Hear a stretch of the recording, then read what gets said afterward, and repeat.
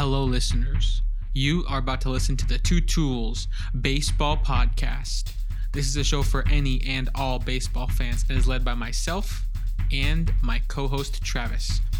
I'm what you'd call a stats nerd, and my buddy Travis was a total stud on his D3 college team. Our goal is to show you how we view the game of baseball, and maybe we'll share a few laughs along the way.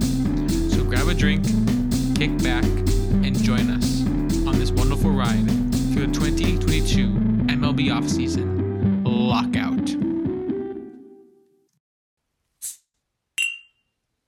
What's going on, ladies and gentlemen? Welcome back to another episode of the Two Tools Baseball Podcast. Alex and I coming at you live. It is January 25th, Tuesday, just hours after the baseball writers have announced the 2022 Hall of Fame inductees. And it's only one guy. It is Mr. Big Papi, David Ortiz. Only guy on the ballot this year that got in. And of course, I think me and Alex were expecting this, one or zero guys getting in. And Papi, Alex, I think he was trending to have the best odds if you had to make some sort of vote or if you had to make some sort of bet. I think most people were leaning that way because of just, I think the credentials he has, the stats that he put up, and then also what he meant to the city of Boston, also what he was able to do in the playoffs too. But initial thoughts on, I guess I guess what happened today, and on David Ortiz. Thoughts on him getting in the Hall of Fame. Yeah. So my initial thought is that he completely deserves to be a Hall of Famer. I think that goes without question. I mean, if you make it in the first ballot, there was kind of no shot of you ever not making it. There was no world where the writers, didn't agree with you. We said yes. We said on our last episode, Travis, we were saying how he's one of the best, at least like best 3, best 2 DHs of all time. Definitely. And if you're that high up on your position, like all-time leaderboard, then how can you not be a Hall of Famer? So it makes sense that he is in the Hall of Fame now. What I do want to kind of have a caveat is I'll just say that it is very surprising that I guess the way that the baseball writers have, factored in his, he has a PED, little blemish, and it was, never served a suspension and never, the test was supposed to be private, and he denies that he tested positive for any, or say that he did any illegal substances, but his name was on a list amongst A-Rod, amongst Manny, amongst other Sammy Sosa, Barry Bonds, and stuff like that. So it is very interesting to me how he gets in on the first ballot, and then other guys who had more productive careers, I would say, because they played positions like Barry Bonds and other than A-Rod and stuff like that, have had a lot more trouble climbing the ladder. So Travis, I want to ask you a question. Yeah. If A-Rod or Barry Bonds had the personality of Big Papi, do you think that they are first ballot Hall of Famers voted in by the baseball writers? And that's a good question, because I think that they probably definitely are. I know that there was kind of some comments today that were saying, personality has a big thing to do about it. Everybody, I feel like, loves Big Papi. You look at his career, just kind of being a class act on the field, and also a winner. And I think that honestly, sometimes it's the voters looking at a personality and looking at the kind of person you are, and hey, this guy's pretty nice to us. This guy, the media is probably thinking this guy does not. He was really beloved in his career. He doesn't really give crap to us. The fans love him. He's a fan favorite in Boston. He's a good guy, and so I think that honestly plays a big role.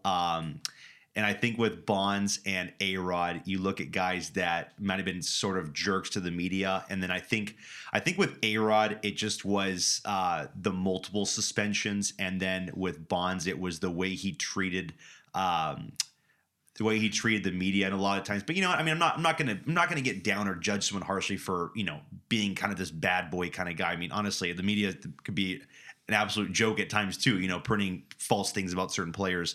I think Bonds, what really hurt him was passing Ruth, passing Aaron. I think that night when he passed Aaron, Hank Aaron had a message on the video board saying, "Congrats, you're the new home run king." And I think baseball writers and historians, and I guess people that respected the game, just had this huge pit in their stomach as being this guy's like a complete disgrace. Like he cheated this great American baseball classic, Hank Aaron and Babe Ruth, out of their records pretty much, or, being in the top two. So it's funny. Someone even said today, if Bonds would have hit 710 home runs, would he be in the Hall of Fame? And a lot of people said, I think he'd be in the Hall of Fame. I was about to ask you the same thing. Yeah. If a guy like Bonds is a bit nicer and hits a few less home runs, it almost would have increased his chances. And I also was going to think, what if Big Papi hit 800 home runs and he was just kind of like a mean guy to like Yankees fans or something? Like maybe, his case changes too.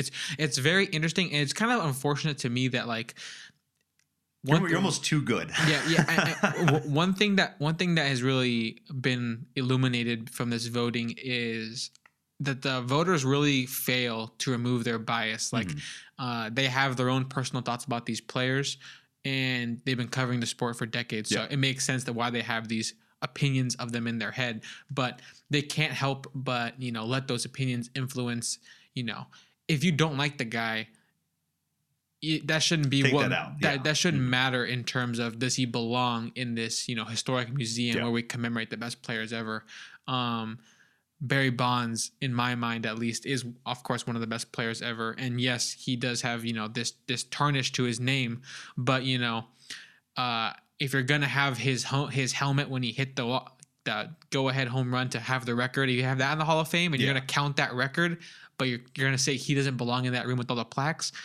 What's the difference? Like he's in the Hall of Fame with all his achievements, but you're not putting his plaque in there. It just seems very petty to me on the writers. A lot of voters even said that you can either have one or the other. You can have the Hall of Fame and immortality in Cooperstown, or you can have the record. And I think they said, okay, fine, you can have the record, but you're not going to have Cooperstown at all. And so it is kind of a weird thing to say.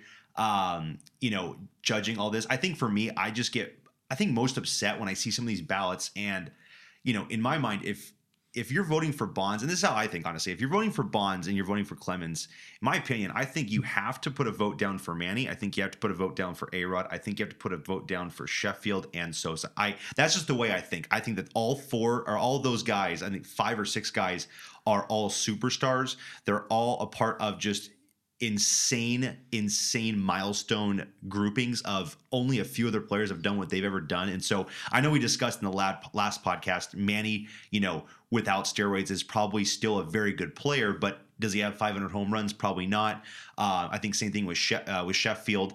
He probably would not have 500 home runs. So then he'd be, of course, down in the 400. And then a guy like, Fred McGriff is... if he did steroids, he'd be in the 500 club. Exactly. So, I mean, it's crazy you got to pick these battles. And, I mean, I think a lot of voters are also just so happy to kind of like get this class, I feel like, out of the way. But then I saw a tweet today and someone said, 10 years of Bonds is up, but now we have 9 more years of A-Rod. So it's kind of just like now the A-Rod debate will happen. And maybe if A-Rod continues to be this nicer guy on Fox, World Series pregame shows with Frank Thomas and David Ortiz, he'll be the only non-Hall of Famer out of that group. So maybe he gets a little bit nicer or something like that.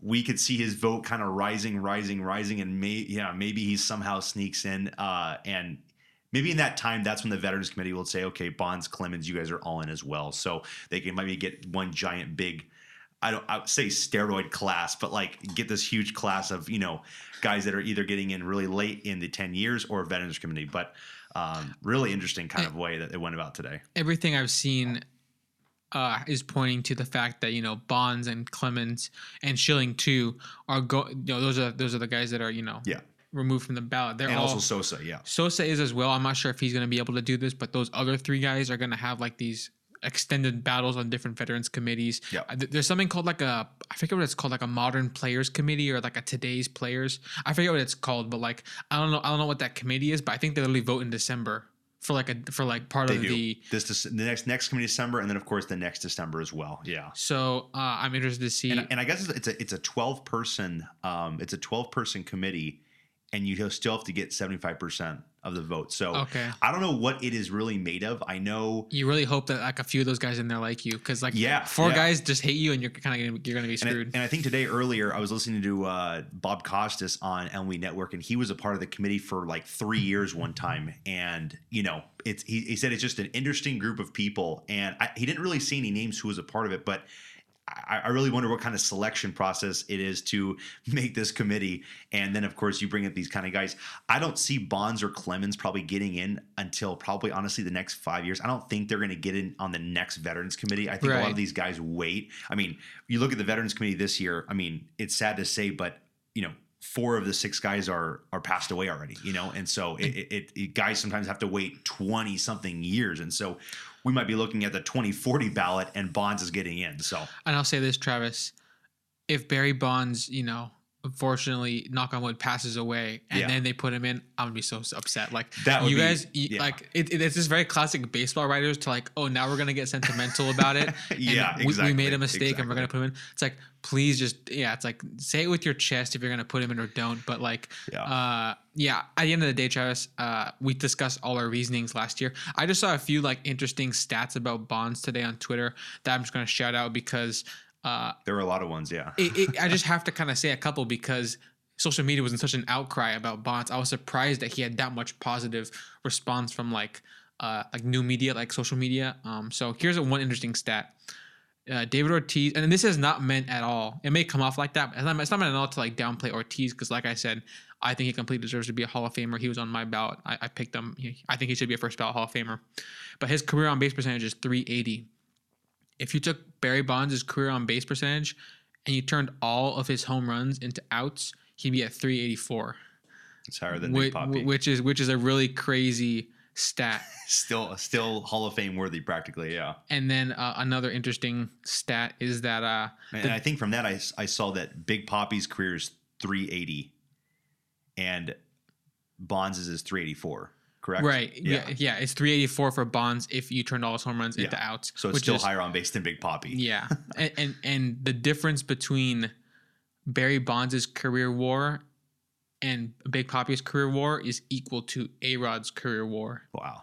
So pretty much you put A-Rod's career WAR and Ortiz's career WAR together, and you get Bonds' total. So it really shows how a special player Bonds was. He will never escape that image of being the face of steroids, and that's just something he unfortunately will have to bear for the rest of his life. I wonder. I don't think he regrets it. I think that he feels comfortable in the fact that he did what he did in order to catch up to his peers who were also cheating. So I think that's just the way it is. And it's such a, like that quote you said, I think it was last episode about Bob Gibson saying, thank God I never had to make these decisions about in this era. And it's just, it's an era where you have a chance to be the greatest. Yeah. And then you see people getting ahead of you and you're just saying, well, what's this about? And you want to be the best competitor out there. I mean, I totally get that. I mean, who doesn't want to be the greatest player of all time and, have an edge like that? It's some of those things I always kind of enjoy hearing, but also it doesn't make a lot of sense is when I think it was Roger Clemens. I think his trainer actually came out and testified and said, I was pumping Roger with steroids for a number of years or performance enhancing drugs. And then of course Roger comes out and says, I knew nothing about that, when it's, I feel like it's kind of a weird topic where it's like, okay, you don't know what your trainer's putting inside you, but maybe that's the case. Maybe the trainer's lying to you. Maybe he's trying to get you in trouble, but he knows exactly he's what's your secret going enemy. On. And also, and I think some people also said with the case for Bonds and Clemens is that, these PEDs or, alleged PEDs, it's you look at some of these, dog days of summers, late July, August days where, people are just honestly just mentally and physically drained with baseball. And a lot of these guys are saying, with the PEDs, this is a way to get kind of a bump, and this is a way to get a little bit of a boost back in your. I think it really quickens your recovery time after games and stuff like that. Exactly. So that's one reason why they're saying it honestly is a way of cheating, because you look at Mike Trout, every August or every late July, Mike Trout might go in a 2-3 week kind of he's probably batting 260, but he'll get right back into it in September and finish stronger than ever. But every normal player will get into a 3-week kind of just bind in the summer sometime. But these guys, of course, are just different freak animals when it comes to putting some of the things in the body. I mean, one thing that is clear and apparent: Barry Bonds definitely changed his physique. Oh yeah, from year 5 to year 15. There's no denying that. Yeah. And the one thing I also just add to kind of finish up the topic, my final thought, I guess, is that, my personal thought is I don't see all steroid users as equal, just because Sammy Sosa and Manny Ramirez and even Alex Rodriguez and name anyone else you want, when they did steroids, they didn't put up Bonds numbers. No. Only Bonds did Bonds numbers on the steroids. So I personally think it's unfortunate he's not getting in. He does have a chance to get in the future. Let's just hope it's not some posthumous excuse they give in a few decades from now. Let's hope that the writers stick to whatever they think is best. And either way, he has tons of artifacts in the Hall of Fame from his career, and one day Travis will go visit that, and we'll see all the other stuff he did, but his plaque won't be there. Travis, let's keep going with some of the other players that made lots of gains on the ballot. Some players made some big losses on the ballot. Yeah. Some guys are off the ballot, so let's talk about that. Yeah, and first I'll cover, of course, the 4 guys that were in the last year of voting, and that is Bonds, Clemens, Sosa, and Curt Schilling. So Bonds and Clemens actually went up. Bonds, I think, went up. I think it was almost about 4%. He got to 66%. He needs 75, of course, to get in. Bonds got to 66. Clemens got to 65.2. Curt Schilling got to 58.6. He actually went down. Right. Probably close to 13-14%. I think his comments after not getting in last year almost cemented his case, kind of saying, put me on the Veterans Committee already. I don't want to talk to you writers anymore. So that kind of iced it in my mind, I think. Definitely. And the most shocking one, I mean, this is the one that I just kind of get upset about. And I actually, sometimes I feel like defend him. And Sammy Sosa, 18.5% of the vote he got in year 10. I really want to ask people why they vote so high on Bonds and Clemens. And I just don't know where Sosa falls with some of these people, because, I mean, you look at Sosa, and he put together 3 seasons of 60 or more home runs in a season. I'm looking from 98 to 2002, Alex. It's a 5-year span. He was an all-star every year. Top 10 MVP finishes, of course. Silver Sluggers every single year. 5-year span, Alex. 292 home runs in 5 years, 306 batting average, a 397 on base, and a 649 slugging. That's about almost 1050 OPS with a 167 OPS plus. Just an insane hitter, an insane home run hitter. And also the RBIs, 5 years and 705 RBIs in that time as well. So I just feel like, for me, Sosa gets kind of a weird bad rap that I don't understand, because I mean, some of these ballots you look at today, they skip over some Hall of Fame guys. And I was on board with you last time in the last episode when you were saying I'm voting for Bonds, Clemens, and A-Rod and Sosa, because without steroids, these guys are probably all hitting 500 something home runs. Yeah. But without Manny and without Sheffield, these guys are probably down to 400. It's borderline. And Sosa also had a bit of a defensive component to his game as well. Not an elite defender, but was out there. He was quick and over 230 stolen bases. So still had of course, good speed in his earlier days. But it definitely, I would like to ask those voters that say, Bonds and Clemens, okay, what about the rest of them? That's my big take on that. I see some ballots where they leave off a bunch of these guys, and I kind of want to ask, what's the difference? I know Bonds, of course, Bonds is literally 2 superstars put together, I feel like, into one body. And you can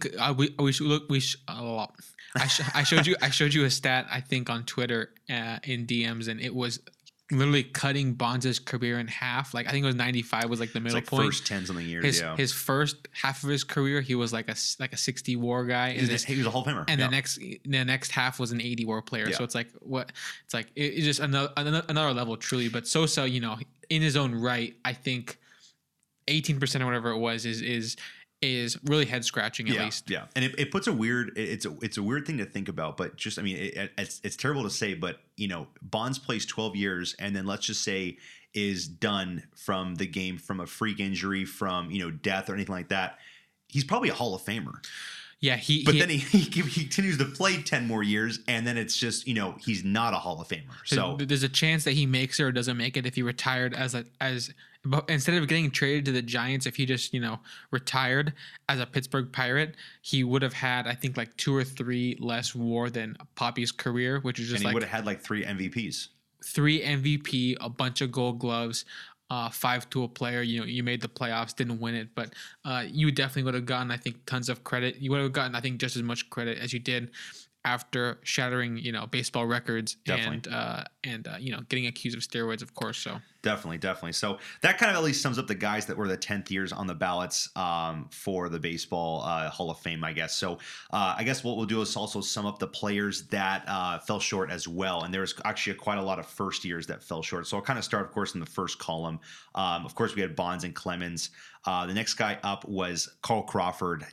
First year, he got nil. He got really? He got 0 votes. No so votes? 0.0% of the votes. It's okay, Carl. We remember your good moments. Yeah. And right next to him was first year Prince Fielder. Only got 0.5% of the votes. So again, slim margin right there. I was looking at Prince Fielder as a guy that honestly could get close.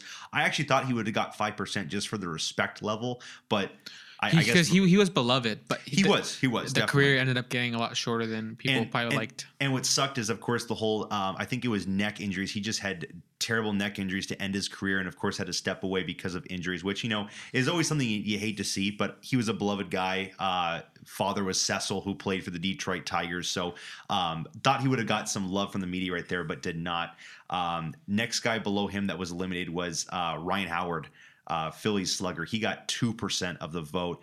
And then right below him was Tim Hudson. And Tim Hudson, actually, it was his second year on the ballot. And I think he of course, got 5% somewhere, probably slimly above 5% last year, probably as more of a respect factor. And then this year fell down to 3%. I think this year there were some guys who were their second year on the ballot, and they were at serious risk because so many big names were added this year that if you were barely made it last year, you might lose some of those votes. Definitely. And then kind of going back down to some of the other first years, you had Lincecum, Morneau, and Nathan. Nathan actually one of the highest of the first years that did not make it. He actually had a 4.3, so almost just a handful of votes away. Yeah, just got to 5%, which we talked about, and I actually voted for him on the Hall of Fame. I thought that I didn't think he was going to get in at all this year, but I thought that definitely he would have gotten, I would think, in 6%, just for maybe the factor of, I feel like relievers were kind of building up momentum to, right. In the next 5-10 years, we could start looking at relievers as a serious threat for the Hall of Fame.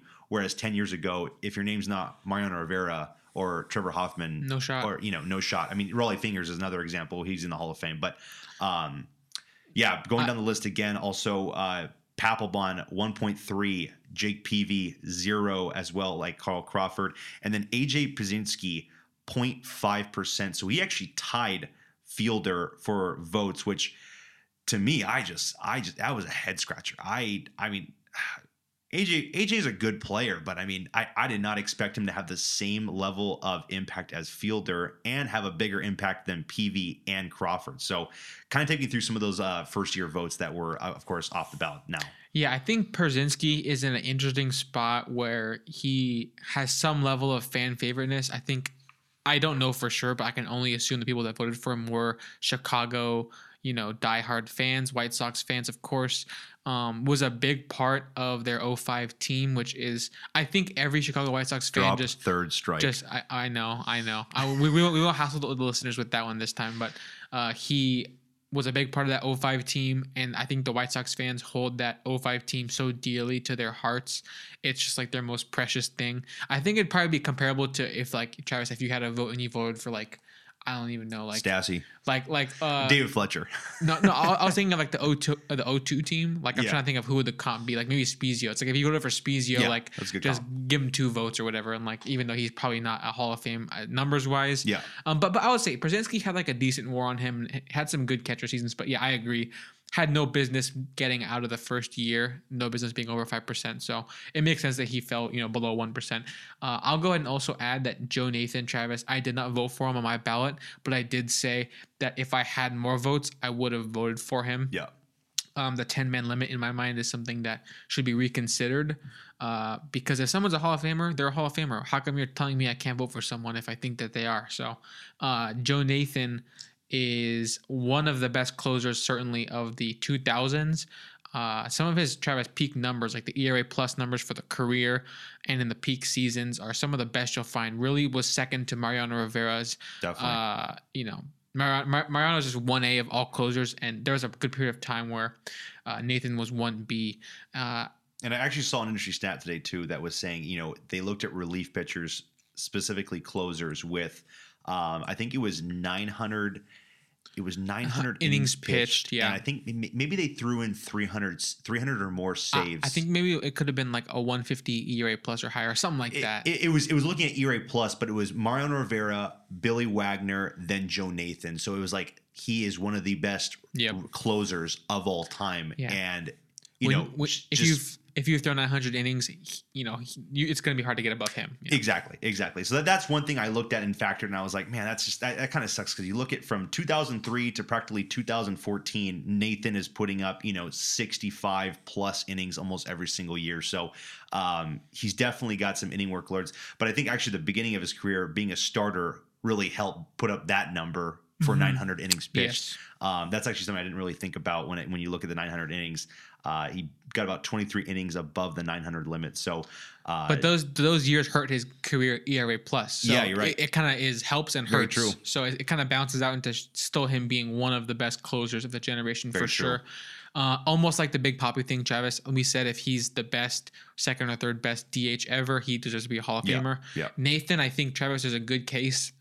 May sound kind of weird, but like for my closer, I want high ERA plus. I don't care about being like Raleigh Fingers who throws like so many innings. Yeah. I'll just take the high 1 inning. What can you do? He's probably like a top 10 closer for me of all time. Yeah. And for me, if you're top 10 at your position, I don't know why you wouldn't be a Hall of Famer. So exactly.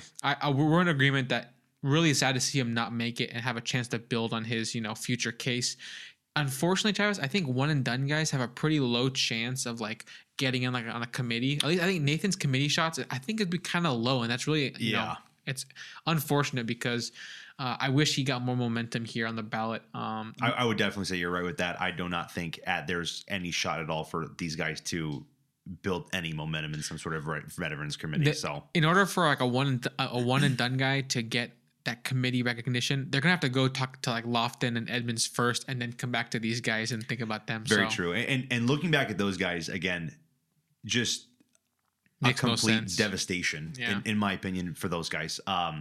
Going down the list again more, we covered Schilling, covered Sosa, and then also last for the first year guys, Mark Teixeira only receiving 1.5% of the vote. So I think we were pretty comfortable with a lot of these guys, of course, not being Hall of Famers. I was looking at some of these guys as being,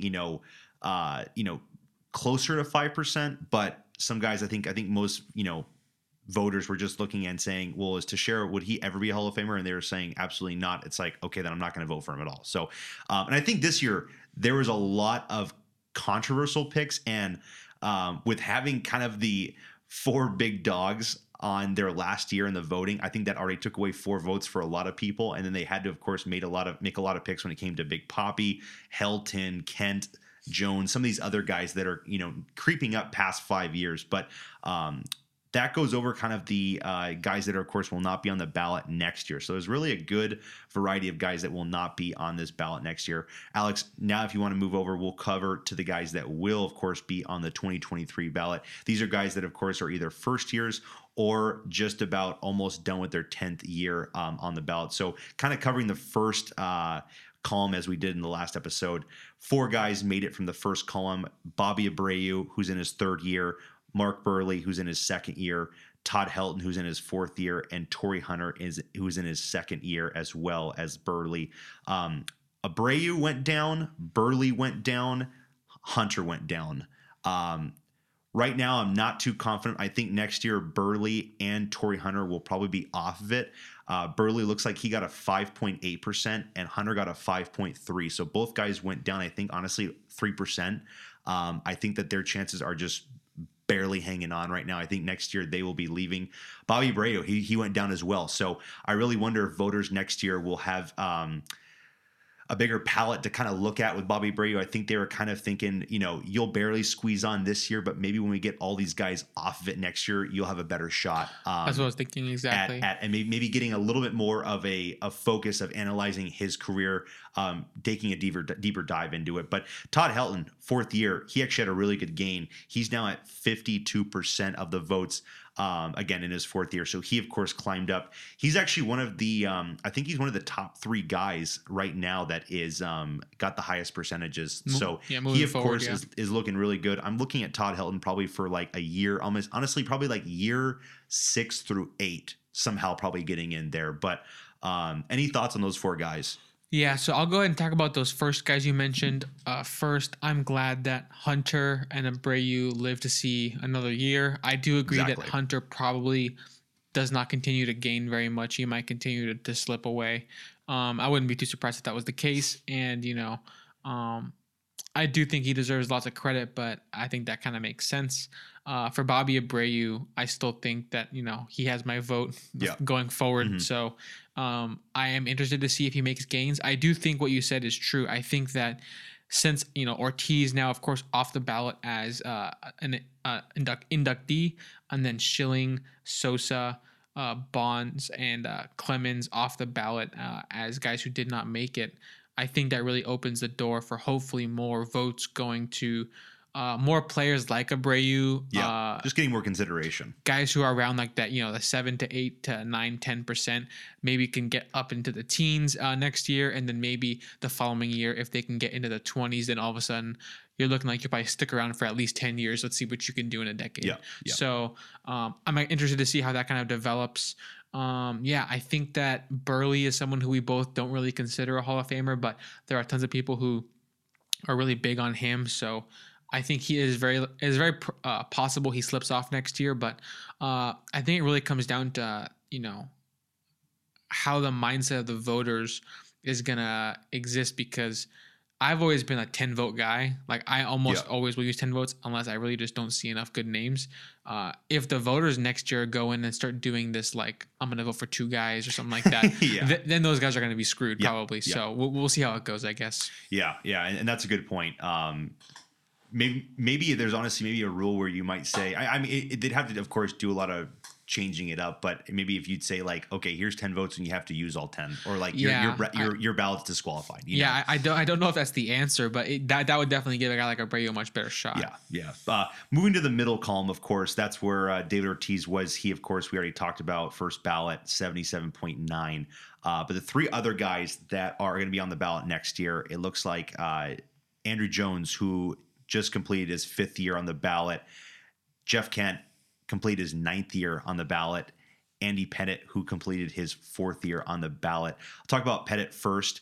He is in his 4th year. He went down. Of course, the PED allegations, all that stuff. He went down to a 10.7. So now he's creeping almost into that single digit mark, which I feel like when you're getting into the middle years of the ballot and if you're close to single digits, you got to have a lot of hope, and you got to pray for a miracle to get some of your votes elevated into at least that 30 to 50% range to somehow get closer to 75. But Pettitte right now, again, it's not looking good for him. He's trending downwards.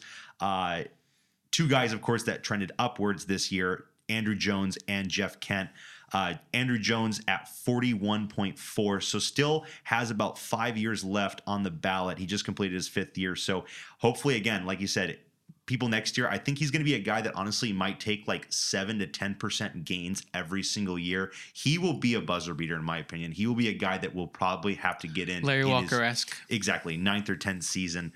I think we just got to analyze more about the defense that Andruw Jones is able to bring, and then people will start to open their eyes and say, okay, this guy has to be a Hall of Famer. I do think that I'm interested to see how the voting pool could even change in 5 years. Like maybe the next 5 years, more younger voters come in that really like the defensive metrics, as well as the raw power being more important to them than the batting average. 'Cause I think the biggest knock against Jones is his batting average is like 260 career, which an old school voter is going to say he was not a good hitter, but you kind of can pick your poison. I mean, you get a guy that's just a great average guy and no power like a Lofton, or you can get a guy that's just going to be a great masher home run hitter but not good batting average. And they can both have a case. Exactly.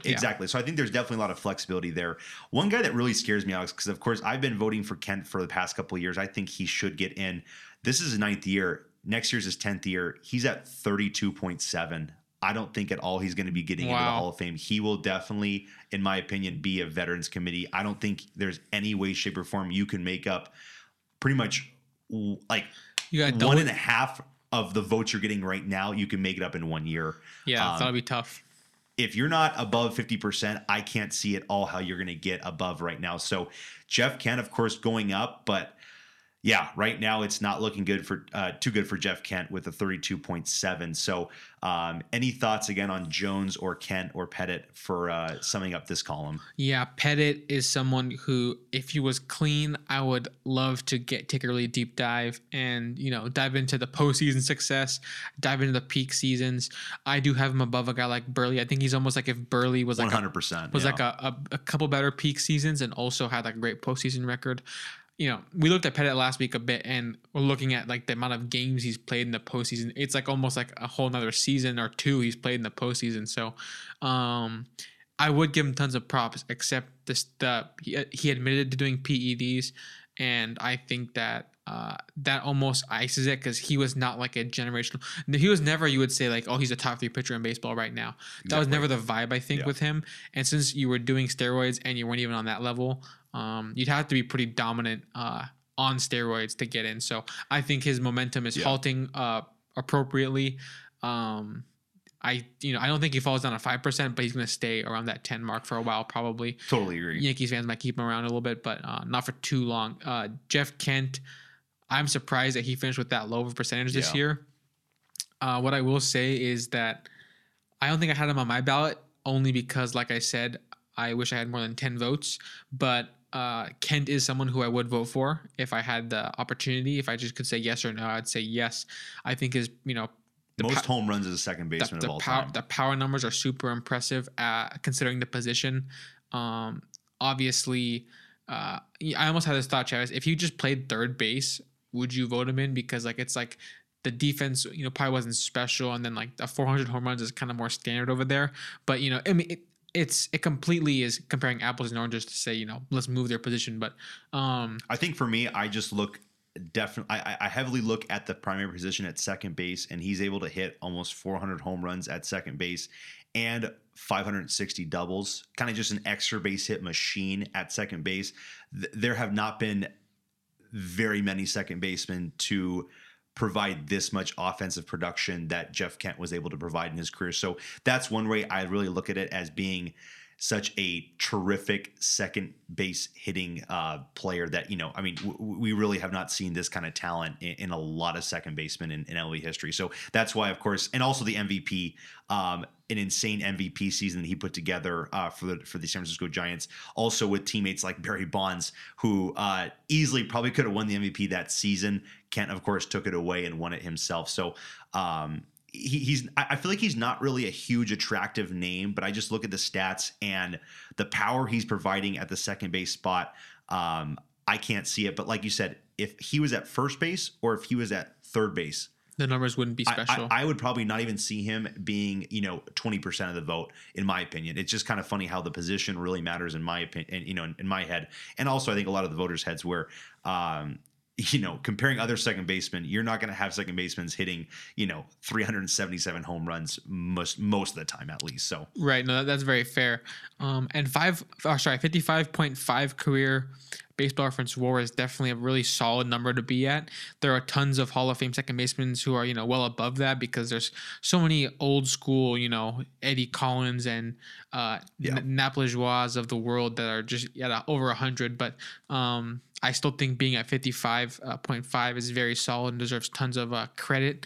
So I hope he makes gains next year, but it's looking like it's going to be a no. It looks like he'll be an easy Veterans Committee kind of guy if he can get in there. So yeah, he can join. I think he'll have. You'll be able to take a look him similar to like Edmonds and guys like that, kind of Definitely. a same vein, similar era, and Similar era, yep. might be able to get some love on that committee. I Yeah. think that Jones we already kind of covered, but I do think he's trending in a good way. Could be Larry Walker-esque and getting in late, Very true. 9th or 10th year, something like that. Of course, there's a chance he does not make it if he loses steam here. I think it really comes down to how do voters kind of perceive what he brought to the table, because he brought to the table a very solid walking ability, but not a good contact ability. Had lots of pop, of course.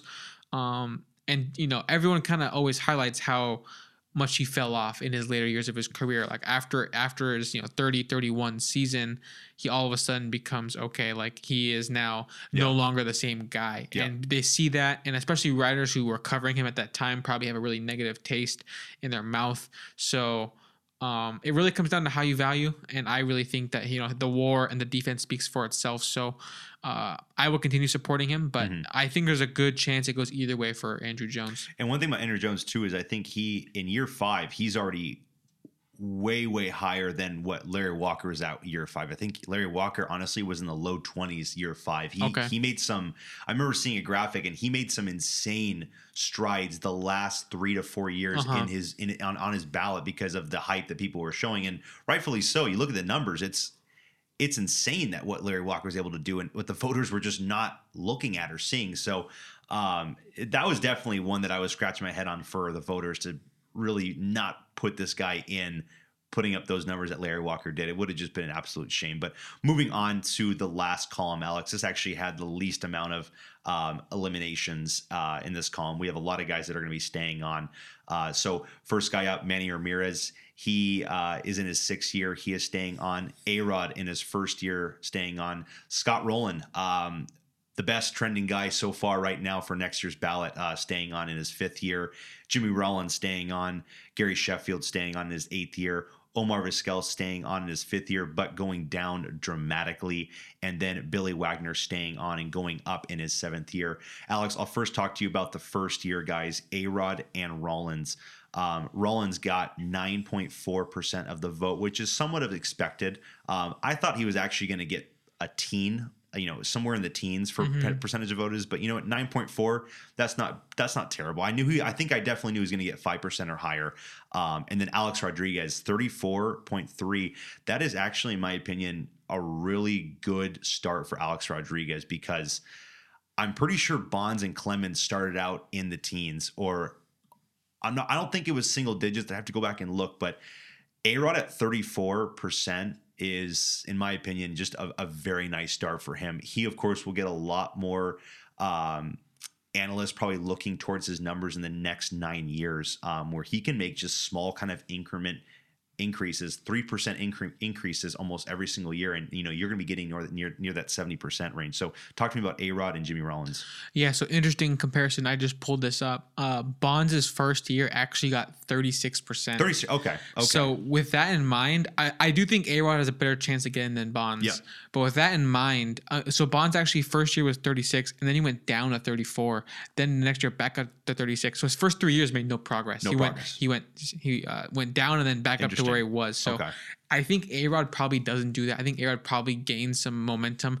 I think that as time goes on, people become more and more okay with steroid users getting in, just because they, I guess it's just more acceptable in the modern kind of thought, because we know how good these guys were despite the steroids, kind of, where we know which guys were made by steroids and which guys were good despite them. So I do think that A-Rod will continue to make progress. You also mentioned Manny Ramirez. He's in a spot where I think it's becoming more and more unlikely he makes it. He still has time, of course, but 6th year and a 28.9%. Yeah, I think it's looking not positive for him overall. I think he's not likely to make a Larry Walker type run at this, because Larry Walker, I think when you're a positive presence and like we only have like these good thoughts of you, nice guy, all this kind of stuff. Exactly. It really helped Larry Walker gain traction with the media in those last few years. But a guy like Manny, I think people's minds are made up if they're people didn't vote for Larry Walker because of Coors or because of they thought he was like missed a lot of games from injury, or they thought he wasn't as elite as you may think. I think the deal with Manny is we know his numbers are elite. We just don't like that he failed so many drug tests. Like, it failed a bunch. It failed Bad like attitude as well. Yeah, and we saw how bad his defense was and like some funny gaff moments. So Manny being Manny, So I think people who don't like, or people who aren't voting for him now, I feel like their mind is kind of made up. Much how it was for Bonds. I feel like Bonds couldn't get over the hump in Clemens because people's minds were just made up. I think for A-Rod, there's more room to grow. But I think Manny, I feel like people's minds are made up because we kind of know what he was. He was a really special hitter, but there's too many failed drug tests there. Moving on to Rollins, Travis, real quick. I think that Rollins has room to grow. He's hard to say. I could see him slipping a bit, just like Burley and Hunter and Abreu lost some votes because they were in that kind of same spot last year. But I can also see him making some gains. I just think his offense was just not that special. I mean, it pretty clearly wasn't that special if you look at his career, like OPS plus below 100, so a below average hitter for his career. But the defense is very good. The speed and the stealing bases is very good, and played for a long time, so got all those counting stats up, and played for some good teams, some good Phillies teams, and then even in his later years still was impactful for other teams. So he definitely has a chance to kind of get some people on his side if, I guess the fans can get behind him. But I personally just think that it'll be hard to make a huge march forward when all we have really to point to is, okay, like tons of doubles and steals because of your counting stats, but like on a rate basis, percentage basis, hard to be impressed, I'd just say. I agree with you on Rollins there. 9.4, I think, is a good start for at least him.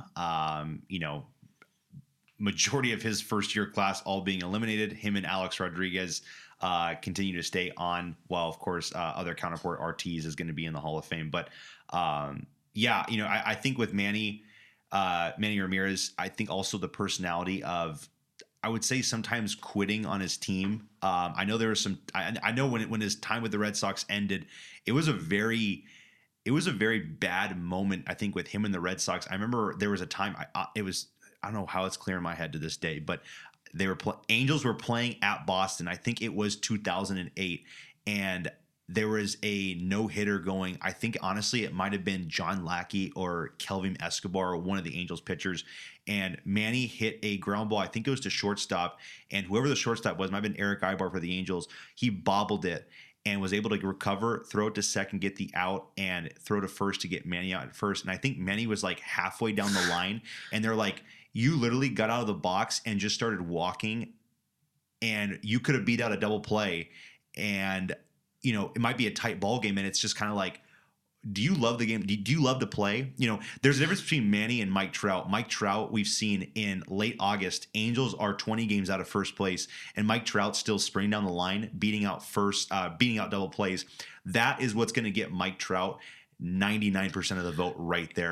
Voters are going to appreciate that more than hitting 762 home runs. It's kind of a weird thing to look at, but voters will just look at integrity like that and just what kind of person you are by just showing yourself that way on the field, I think. The type of competitor, yeah, because there's different types of competitors, of course. Obviously, Manny wanted to be great. Yes, yeah. He went to the Dodgers and went off. Yeah, and he was mad at himself for grounding out like that, and he didn't, I guess, have his head in the mindset of, I'm going to do everything I can to beat this out.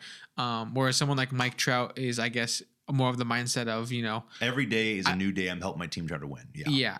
Every single play is a chance to help the situation. So I do think that Manny, I think you're right. That nailed it because that's the taste we have in our mouth of him. Yeah. We kind of, with him, we know who he was, at least in our minds. And I don't think that's going to really change. That's why I feel like it's going to be hard for him to make a lot of big gains. But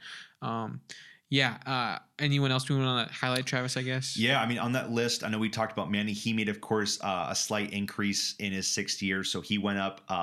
One guy, of course, two guys, of course, that went up as well. And these are also the two of the top three left as well as Todd Helton as, I guess, the highest percentage voters, guys that are above 50% right now. And that is Scott Rowland, 63.2 in his 5th year, and Billy Wagner, 51% in his 7th year. So let's talk about Scott Rowland first.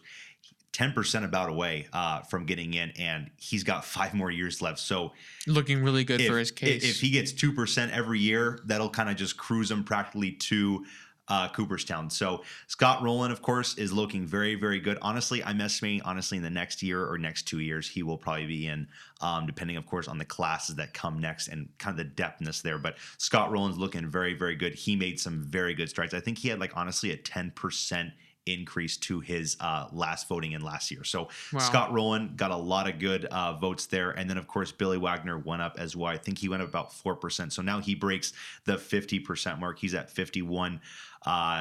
Looks like, 3 years left for Billy Wagner. We'll see what he can do to kind of get the last quarter of the voters to get on his side to get him into Cooperstown. Again, I think it's just kind of I think it's a damn shame when we just are kind of looking at some of these relievers as, not being a complete ball player, when we all know what their position is. It's to go out there and shut down games, but we're just not giving them the respect. I know me and you have debated over it and we talked about it. Billy Wagner stuff, he's shown to be better than Trevor Hoffman. And Trevor Hoffman, of course, has the saves number, which, of course, is kind of like wins. You just got to be put into a special situation where you can deliver. But looking at Billy Wagner, you look at the advanced stats, you look at some of those percentage stats, lockdown, the strikeouts are some of the best in Major League Baseball history. So for me, it's kind of hard to see why someone like him has not been given such much higher respect, looking at his status on the ballot. Anything you want to talk about with Rowland and Wagner? Yeah. So both Wagner and Rowland, I think, are guys who I'm voting for every time. I think every single year until they're either in or they're off. I think that they need all the help they can get because they really deserve it in my mind. Rowland is someone who, just based on name recognition, a lot of people might not think he's a Hall of Famer, but just go look at the numbers, and it's very clear in my mind, at least. 70 WAR. You played great defense. Defensive guru. Yeah, the defensive WAR numbers are crazy. The defensive runs saved. Even the Gold Gloves, if you care about that stuff. The Silver Sluggers. But overall, Travis, I think that just being a complete player at third base, which is an underrepresented position. If you look on the WAR leaderboards, everyone above him is in the Hall of Fame, unless you, of course, it's steroids or you're not on the ballot yet, like a Beltre. But overall, I think the case is pretty clear for him. He's going to continue making gains. Would love to see him in the next couple years, like you said. For Wagner, just like Rowland, pretty much an underrepresented position, being closing pitcher, relief pitcher. Only 6, I believe, in the Hall of Fame. Primary relievers that made the cut. So I think there needs to be more. And Wagner, there's just no doubt looking at his numbers and his peak seasons and how good his career ERA plus is. And it's not like he played 12 years like Papelbon and had a crazy ERA plus. He traveled to different teams. I think it's a 16 season career, something like that. But was really good. Played into his upper 30s. So for me, that's you did your job. Probably the most dominant lefty closer ever, at least up there on that list. So because of that, I think that Wagner for sure deserves all the credit, and hopefully he continues to make these gains. And I think honestly, if you had, like we said, when we made our top MLB teams, if you had to make a starting 25 with a regular, 7-man bullpen, and you need righties and lefties, he has to be there. Even without that, Wagner's going to be in. Sure. and if the stats are so good. And if you're on the all-time MLB, lineup or whatever, how are you not a Hall of Famer? Yeah, imagine being the only guy not being in the Hall of Fame on that rotation, which is just kind of the problem is, Travis, I think a lot of old school voters, they might put in I don't even know, maybe a Raleigh Fingers instead of him, which Raleigh Fingers might deserve to be in that team, but I think my team is going to hit some home runs off Fingers, and you guys are going to touch Wagner. So exactly. That's all I'm saying. Exactly. So of course, Rowland, Wagner gaining some votes. And then the last 2 guys that are still on the ballot for next year, Gary Sheffield, Omar Vizquel. Gary Sheffield in his 8th year, 40.6. So he's honestly a little bit higher than halfway there, but of course it's kind of like Kent. Year 8, he has to make up about 35% of the vote. It's not looking good right now for him, of course, at all. 35% in 2 years. You'll have to get about 17 to 18% every single season to get up to 75. And he actually made no gains and no losses this voting. So he actually stayed right put. Exact. Wow. So right exact, no percentage change at all. So Gary Sheffield at 40.6. And then Omar Vizquel, the one that fell off the most with the, I guess, the domestic abuse charges that's been happening. Another guy that kind of just, you can't really keep yourself together after MLB career is over. And now you're getting just kind of penalized for the person you've become after baseball, which I can see people agreeing with and also disagreeing with. But I guess when you kind of get some of these charges, you kind of look and say, okay, that just kind of makes you kind of a crappy person. But right. Omar Vizquel in his 5th year, he went down. Now he's at 23.9. So Omar Vizquel, honestly, I think he's kind of like Pettit. He's kind of just diving down, and there's really nothing that's probably going to save them to ever get them in. They will probably be headed to Veterans Committee. But then again, those kind of guys, I never even thought of Omar Vizquel as a Hall of Famer. Some people do with the defense, but the batting is just not there. Played for a really long time, so he got a lot of hits. I think people are just obsessed with the glove and the almost 3,000 hits. But even though his average is not even that good, so exactly. Even though hits are high, doesn't mean you're a good contact hitter. But yeah, I think I completely agree on Vizquel.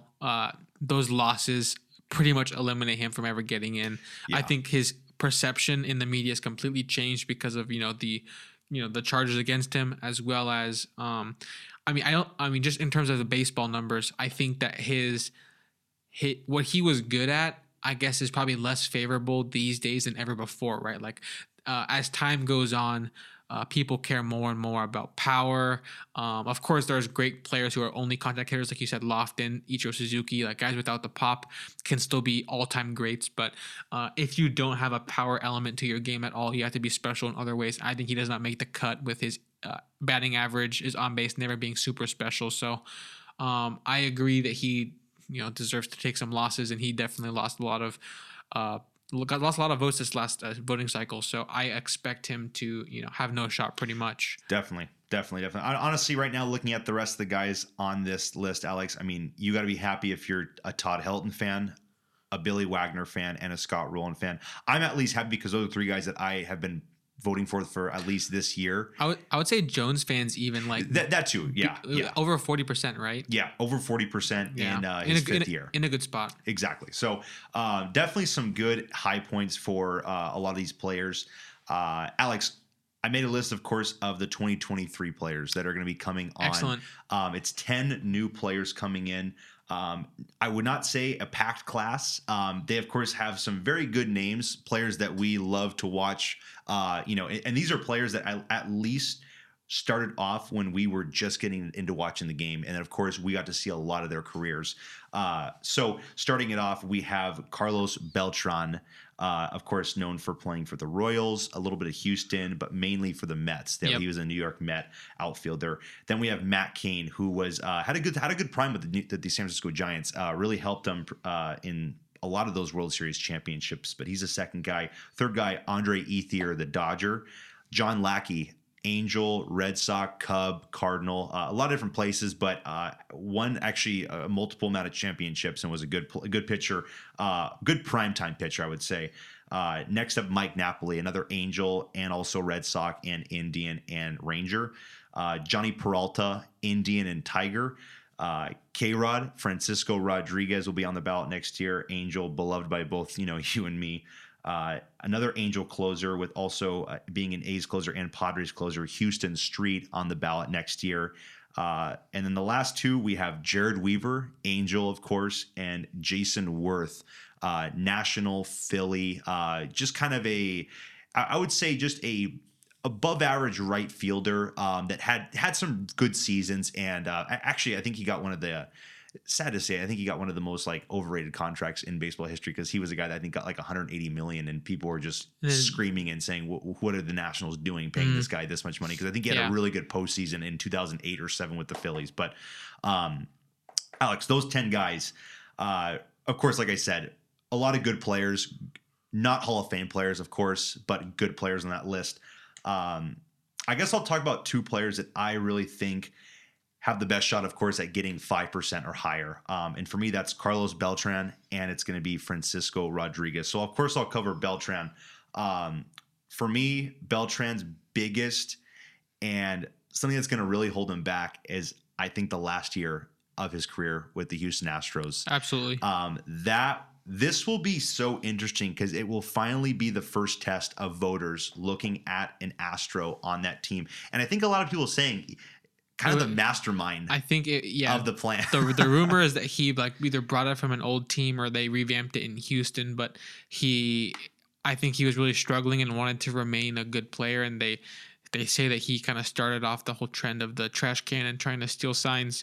Honestly, Chavez, my take on it, I think without the accusations of him being a big part of that scheme, there's a really good chance that he makes some serious traction because I think he's like top like 15 all time in like center fielder WAR. He's 70 WAR.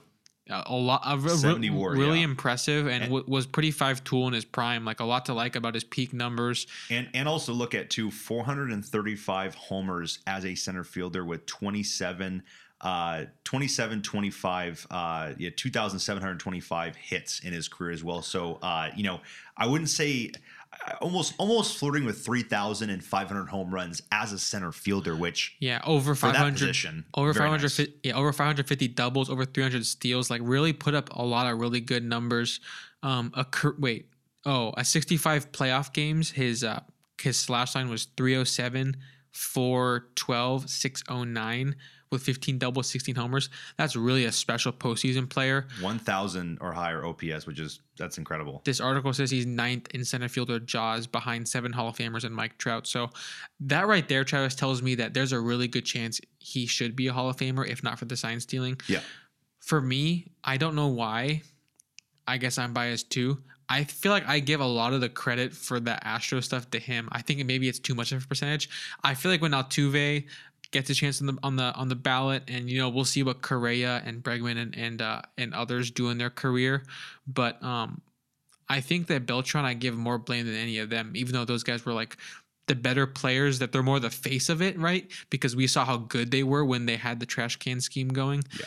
Beltran, if you're the face of it and you implemented it, and then I heard that he wanted to continue like moving on to his, the Mets manager. He almost became a coach the next year. So that's really, or like a couple years later. So that's really crazy. But I really give him tons of of the negative credit for that.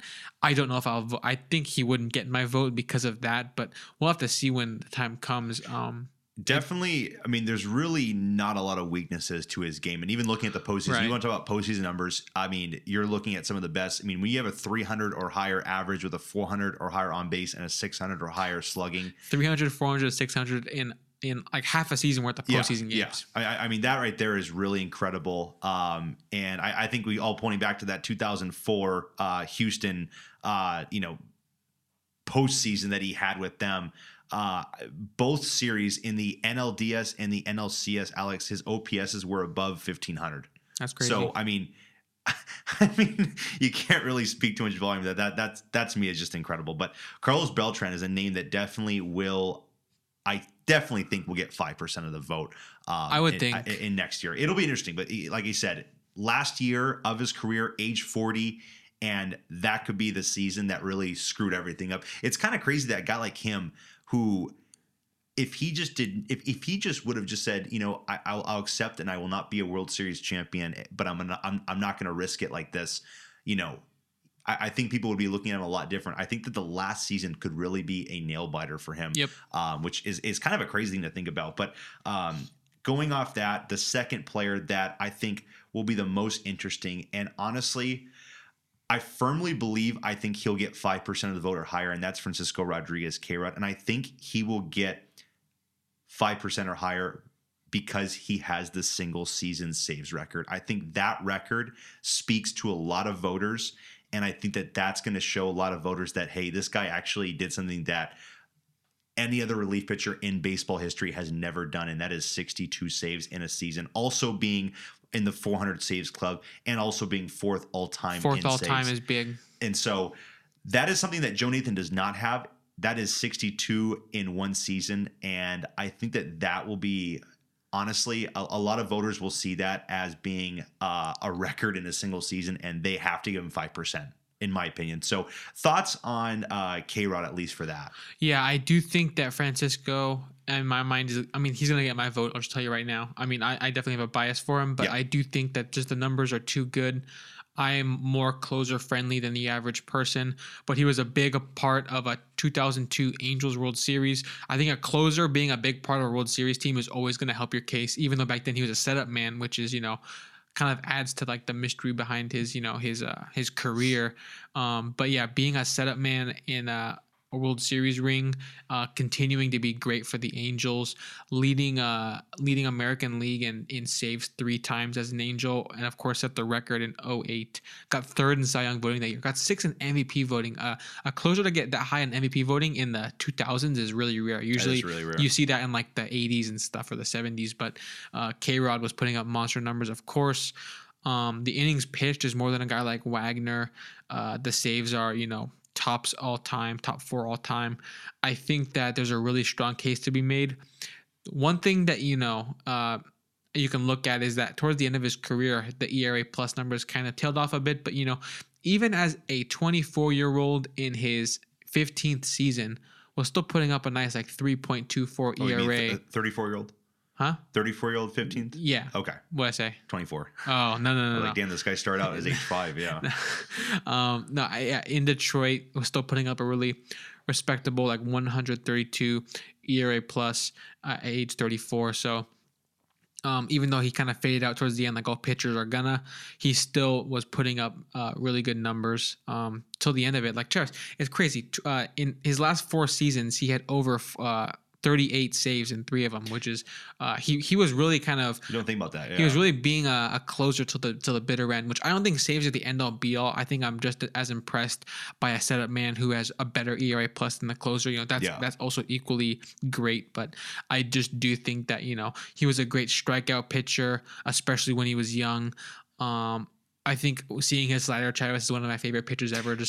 It would wipe out, and guys did not know what to do because the heater was so, they respected as well. So I think overall, I love K-Rod's case. I think I'll be making a case for him next year when we do our ballots, but we'll have to wait and see. I sincerely hope he gets over 5% because I do think he could set a path for guys like Kenley, for guys like Chapman to probably get in someday if K-Rod can make a nice path for them. I do think that a lot of these closers deserve more credit. So we'll see how the trends in the future. Yeah, and I definitely, it's kind of a worry sometimes seeing that Nathan got 4.3, and you can really make a good comparison with Nathan and K-Rod. I just think that it's kind of a stupid thing to look at, but I think just the 62 saves in one season, the single season saves for K-Rod will propel him to 5% already. So I'm confident that he'll be on the ballot after 2023. But, seeing a guy like Nathan not get 5%, it is discouraging to see, a guy that was so good. You could even make a case, top 5 when it came to the advanced stats. Joe Nathan's one of those guys, even ERA pluses. He was a top 3 guy in ERA plus. So we'll see about that with K-Rod and Carlos Beltran. But any of the guys, Alex, Matt Cain, Ethier, Lackey, Napoli, Peralta, Houston Street, Weaver, and Worth, do you see any of those guys as making some push to at least get 5%? Like I said, good players, in my opinion, nowhere close to being the, having a plaque in Cooperstown. Lincecum, Howard, Fielder kind of players where they had MVPs or a lot of MVP seasons, but, just never really made the cut. So see any of those guys at all getting near 5%? Yeah, it's interesting.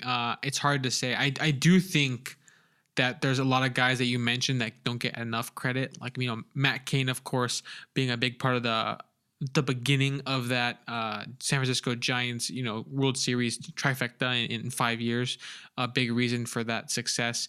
Lackey Travis is someone who, of course, I'm going to like as an Angel. Game 7. But yeah, you're a rookie who wins. I think only rookie ever to win a Game 7 of the World Series is John Lackey in 2002. Goes on to be a great pitcher with the Angels, even has an American League ERA title in 2007. also had the best ERA plus at 150 in the American League that season.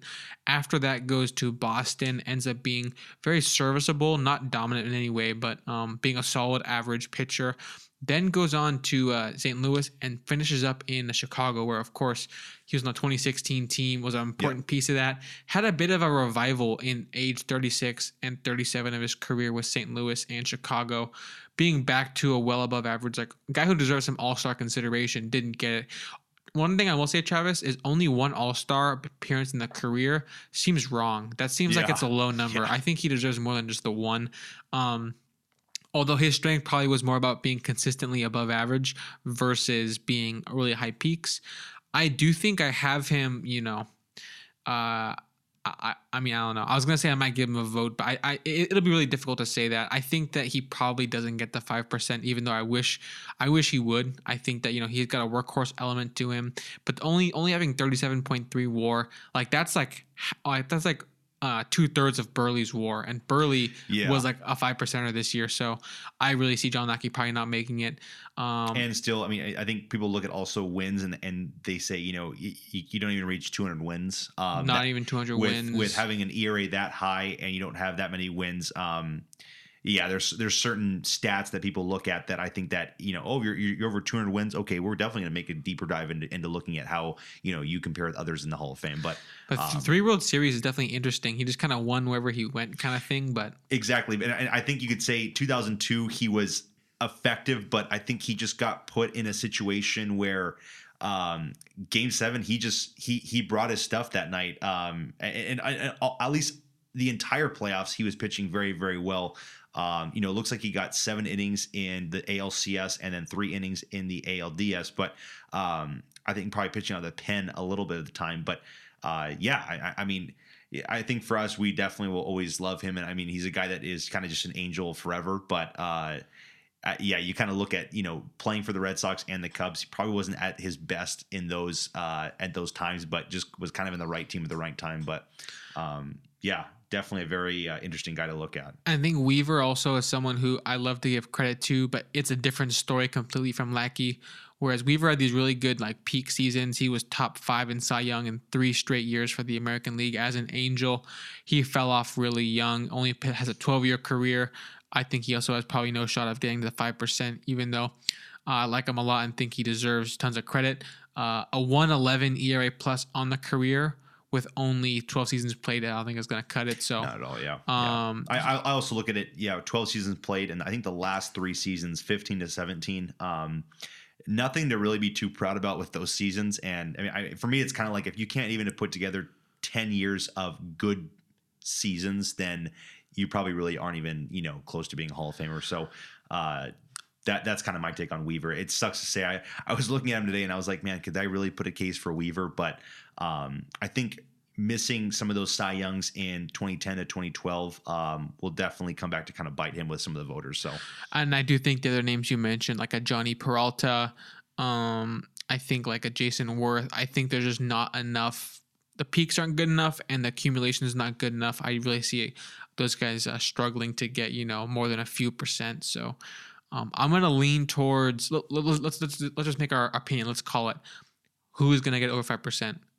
I'm going to say it's going to be Beltran and K-Rod and no one else. Would you agree? Oh, yeah, 100%. I had that on my list, too. I had all other 8 guys are below, eliminated, and Beltran and K-Rod are the only guys I can even make somewhat of a consideration, a serious consideration when looking and analyzing them. But and that's what next year is going to be really crazy about, because we're already kind of making our picks for next year. If 8 of these guys are kind of just easy eliminations, I feel like that gives a lot of voters the right to look at Rolen, Helton, Wagner, some of these guys that, hopefully all those guys who vote for 0 can actually say, let me look at some of these guys. And for me, I would disagree with you when you say to use all 10 votes. I'm cool if you use 6 votes, if you use 7 votes, but 0 votes to me is just, you look at this ballot, there is a Hall of Famer on this ballot. And so that's what really upsets me. There's too many great careers. When you have guys that circle, even, some guys even only X'd out 4 votes. And that to me is still kind of like, you have more votes left than you use, and that's kind of just. There are guys who you didn't pick that have much better careers than guys who have plaques in Cooperstown. Like, exactly. I know not everything is about being fair, but how is it fair to this guy when there's, how good he was? And like I go back, there are so many votes I saw today where you don't pick. You pick Bonds, Clemens, you pick Sosa, you pick Sheffield, but you don't pick A-Rod. I really don't know where you can kind of go. At least when you explained your voting in the last episode, you had a good point with these guys are kind of just, they took steroids, but they're inner circle anyways. They're kind of just different. Yeah. You really can't compare them to many other players in MLB history where Manny and also Sheffield, if they didn't take steroids or, if they were just kind of clean and were not linked to anything in their whole career, they might be sitting at like 430 home runs, someone like an Andrew Jones, but just awful defense. So, yeah, I mean, it'll be fun to kind of look at the next couple of years. I know the Hall of Fame website actually goes all the way to, I think, 2027. They actually have a list of the players that just retired this year, and it's kind of funny. I think it's 2027, or I think 2027. But you already see Kyle Seager's name on the 2027 eligible, and it's just like that just seems like an eternity away right now. So you can definitely take a look at the players that will be eligible coming up for next year all the way till 2027. They already have guys, like I said, 5 years out because you have to wait 5 years after retirement. So it's kind of cool to start analyzing guys. And you could also, I mean, a great way to look at it too is you can say, man, the next 3 classes are super weak. This could be huge for a guy like Scott Rowland, for Helton, for Wagner. I mean, Wagner has 3 years left. The classes are so weak. This is going to give guys a lot better chance to look at a guy like Billy Wagner and say, okay, I have to put him down because he definitely brings all the statistics that make him a Hall of Famer and should be a Hall of Famer. So it's going to be really interesting. And I definitely got like A-Rod will get, I think, a lot more consideration now. And those debates will really get heated, I think, in the next, 5 years that we talk about Alex Rodriguez is tracking more and more higher towards a 75%. So, and I think Bonds and Clemens and Sosa being off could in a couple years help A-Rod, because right now voters might say, oh, I'm not voting for Bonds. I hate Bonds. I'm not voting for Bonds. And A-Rod's here, so A-Rod cheated too, so I can't vote for A-Rod. Maybe in a few years when those other guys, the other steroid guys are off, but it's just A-Rod there, they might say, okay, well, A-Rod actually, even in Seattle, he was a really, really good player. I have a weird feeling that A-Rod will get in. I think he will. I just have a feeling that in years 7 through 10, he'll get in. I think people are just going to say, you know what, screw it. Just get him in. I think, honestly, what he's doing now with Sunday Night Baseball and also with Fox, I think that's really helping him. I think it's kind of a genius move that he was saying to himself, I might as well try to be this likable guy, and everyone can hear my voice every single Sunday night and during the playoffs. And a guy like Bonds, I know he was a hitting coach for Miami, which was the funniest thing was when D. Gordon was alleged for steroid use, and people were saying, Bonds is your hitting coach and you're giving steroids to the freaking guy that weighs 180. Yeah. It's almost like Bonds was a D. Gordon looking guy till he started his career, and he probably was like, hey, you want to look like me, D. Gordon, and juice up, and you could probably hit 60 home runs in a season because you're a good contact guy. But I mean, I think A-Rod is literally doing something very smart with, trying to win the fans back and trying to win the media back. And I think with Bonds, he kind of just went out into the dark and we didn't really hear or see him that much. And so that, I think, kind of hurts him a little bit. So yeah, it's kind of interesting how the next classes will be elevating, I think, some of these players. Yeah, I'm also leaning towards A-Rod probably getting in his 10 years on the ballot. I think that what he's doing to rehabilitate his image is helping. I think that a lot of people on Twitter and new media people think that he's kind of corny and maybe maybe doesn't know what he's talking about. maybe even a bit fake. He's just kind of being super fake friendly, fake nice. When you call Carlos Correa the LeBron James of the MLB, I think you're just kind of wiling out. I think you just just couldn't think of something at the moment, and you just had to say something that will just catch the eye. Yeah, seek the attention of the audience. So yeah, we agree on that. I think that A-Rod overall, what he's doing is helping his image, but I do think it will not go in vain. I think it'll help him more than a guy like Bonds. If Bonds, I mean, A-Rod is not going to be the face of steroids the way Bonds was. I think that will help him, and his numbers are just like so impressive. Like top 2 shortstop all time in WAR. If you want to make him a third baseman, I think he might have the most or second most if he's a third baseman. So it's too special to completely ignore in my mind. I'm excited to see how he tracks, if he can gain some ground next year with those kind of weaker additions to the overall voting pool. But we'll have to see. Yeah, and I mean, looking at this summer, 7 people inducted in this summer's induction class. Sadly, 4, of course, are passed away. Bud Fowler, Buck O'Neill. Way long ago. I mean, These guys were born in the 19th century, so these guys were just they're being inducted in as I think they call it pioneers / executives. Yes. So I believe Buck O'Neill was very influential in like establishing Negro leagues and that kind of stuff. Okay. Both those guys in, and then of course Gil Hodges, great first baseman for the Brooklyn and LA Dodgers. He of course passed away, I believe, in the 70s. So it's been 50 years now since he's been, I think, playing, been around. So he of course will get his plaque, and then also Minnie Manuso. A great Latin-born player that played for the Chicago White Sox, a good contact hitter. He passed away, I believe, in 2015. So his plaque, of course, will be enshrined in Cooperstown. I'm trying to think of guys like this in the past that have passed away. I don't know if family members will speak, or if they kind of just have a guy like Brian Kenny or an analyst kind of just give him a quick description, because I know sometimes these speeches can get really long with some of these guys, and I couldn't imagine if 7 guys were still alive, I think the Hall of Fame induction would probably be like a 5-hour like ceremony, because it would just be guys giving 45-minute speeches. But 4 guys, of course, that will not be there, but their plaques will be put up. But 3 guys that will be there, of course, are Jim Kaat, best known for being a Minnesota Twin. Tony Oliva, again, Minnesota Twin, and Big Papi, David Ortiz. A big day for Minnesota Twins, because Big Papi, first 6 years were in Minnesota. So I just kind of realized that it's going to be probably a lot of Minnesota Twins fans in Cooperstown this summer, and of course Boston Red Sox as well. But I mean, Jim Kaat, Oliva, and Ortiz, 3 guys that will be talking and making their speeches this summer.